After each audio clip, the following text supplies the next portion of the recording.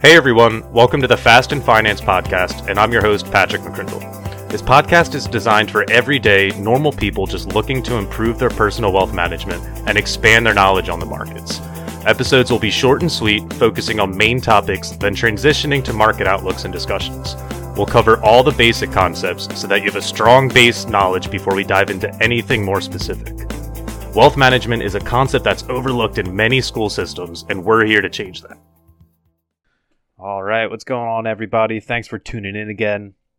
Today's episode is a little different. It's meant for individuals who already have financial advisors. But let's say that you don't have one yet, all right? This could be a little nudge to go have that consultation appointment. And I've mentioned in previous episodes, financial advisors can be of great benefit to anyone, right? Not just the high to ultra high net worth individuals.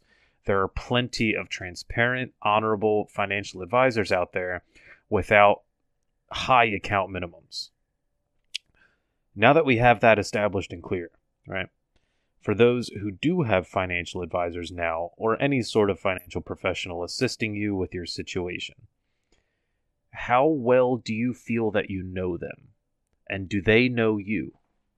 I want to talk about establishing some grounds first. And some people may be wondering, well, why would I need to know my advisor well? Don't they just have to know about my situation and finances? Well, yes, of course, right?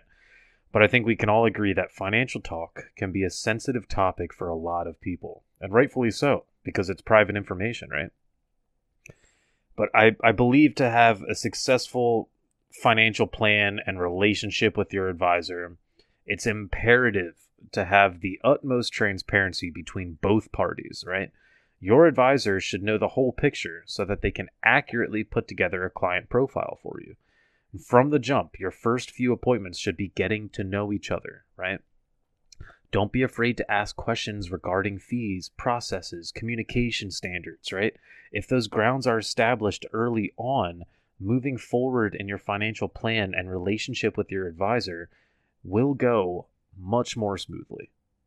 And as time moves forward here, and you meet with your advisor for annual reviews or general appointments, hopefully you become more and more comfortable building that relationship, right? Have a conversation about family, right? What you guys did over the summer. Make it a pleasant experience to build that friendly, transparent relationship with them. Combining all of these factors together really just brings a new level of comfort to the table, and it should make the process of planning, investing, and communicating that much more effective, right? Now, I'm not saying share your entire personal life and story with them, right? But the more both parties know about each other, the more they are able to help each other out, right? Financial professionals and clients can work together as a team, per se. Now, if you find yourself in a position where you already have a financial advisor, but you feel like you don't know them well enough, here's a few questions to ask yourself. Were there any communication standards established? If so, has the advisor honored those standards? And if there were never any standards set, the advisor should still reach out to you from time to time. If you find that your advisor is too hard to get a hold of, it may be time to start shopping around and getting a second opinion. Of course, clients can call their advisors too, right? But it ultimately comes down to the advisor reaching out and communicating with the client. Now, it's important to be honest with yourself here.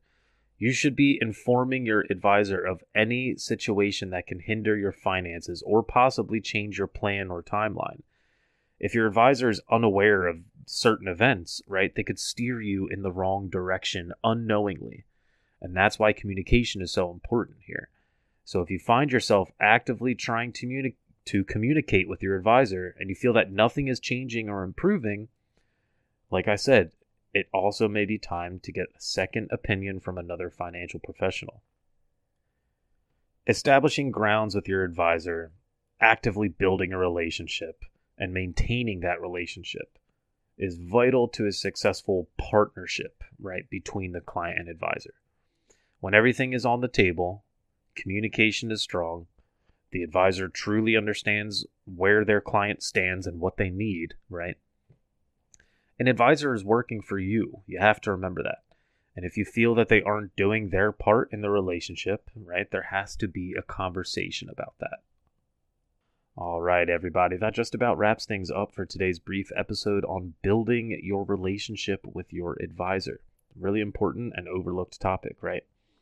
Well, as always, everybody, really appreciate you tuning in, and I'm looking forward to seeing you back for the next episode of Fast and Finance.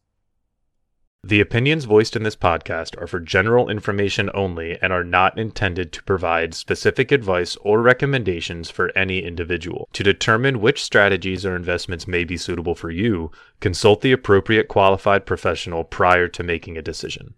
Securities offered through LPL Financial, member of FINRA and SIPC. Investment advice offered through Private Advisor Group, a registered investment advisor. Private Advisor Group and SGI Wealth Management, LLC, are separate entities from LPL Financial. Investing includes risks, including fluctuating prices and loss of principal. No strategy assures success or protects against loss.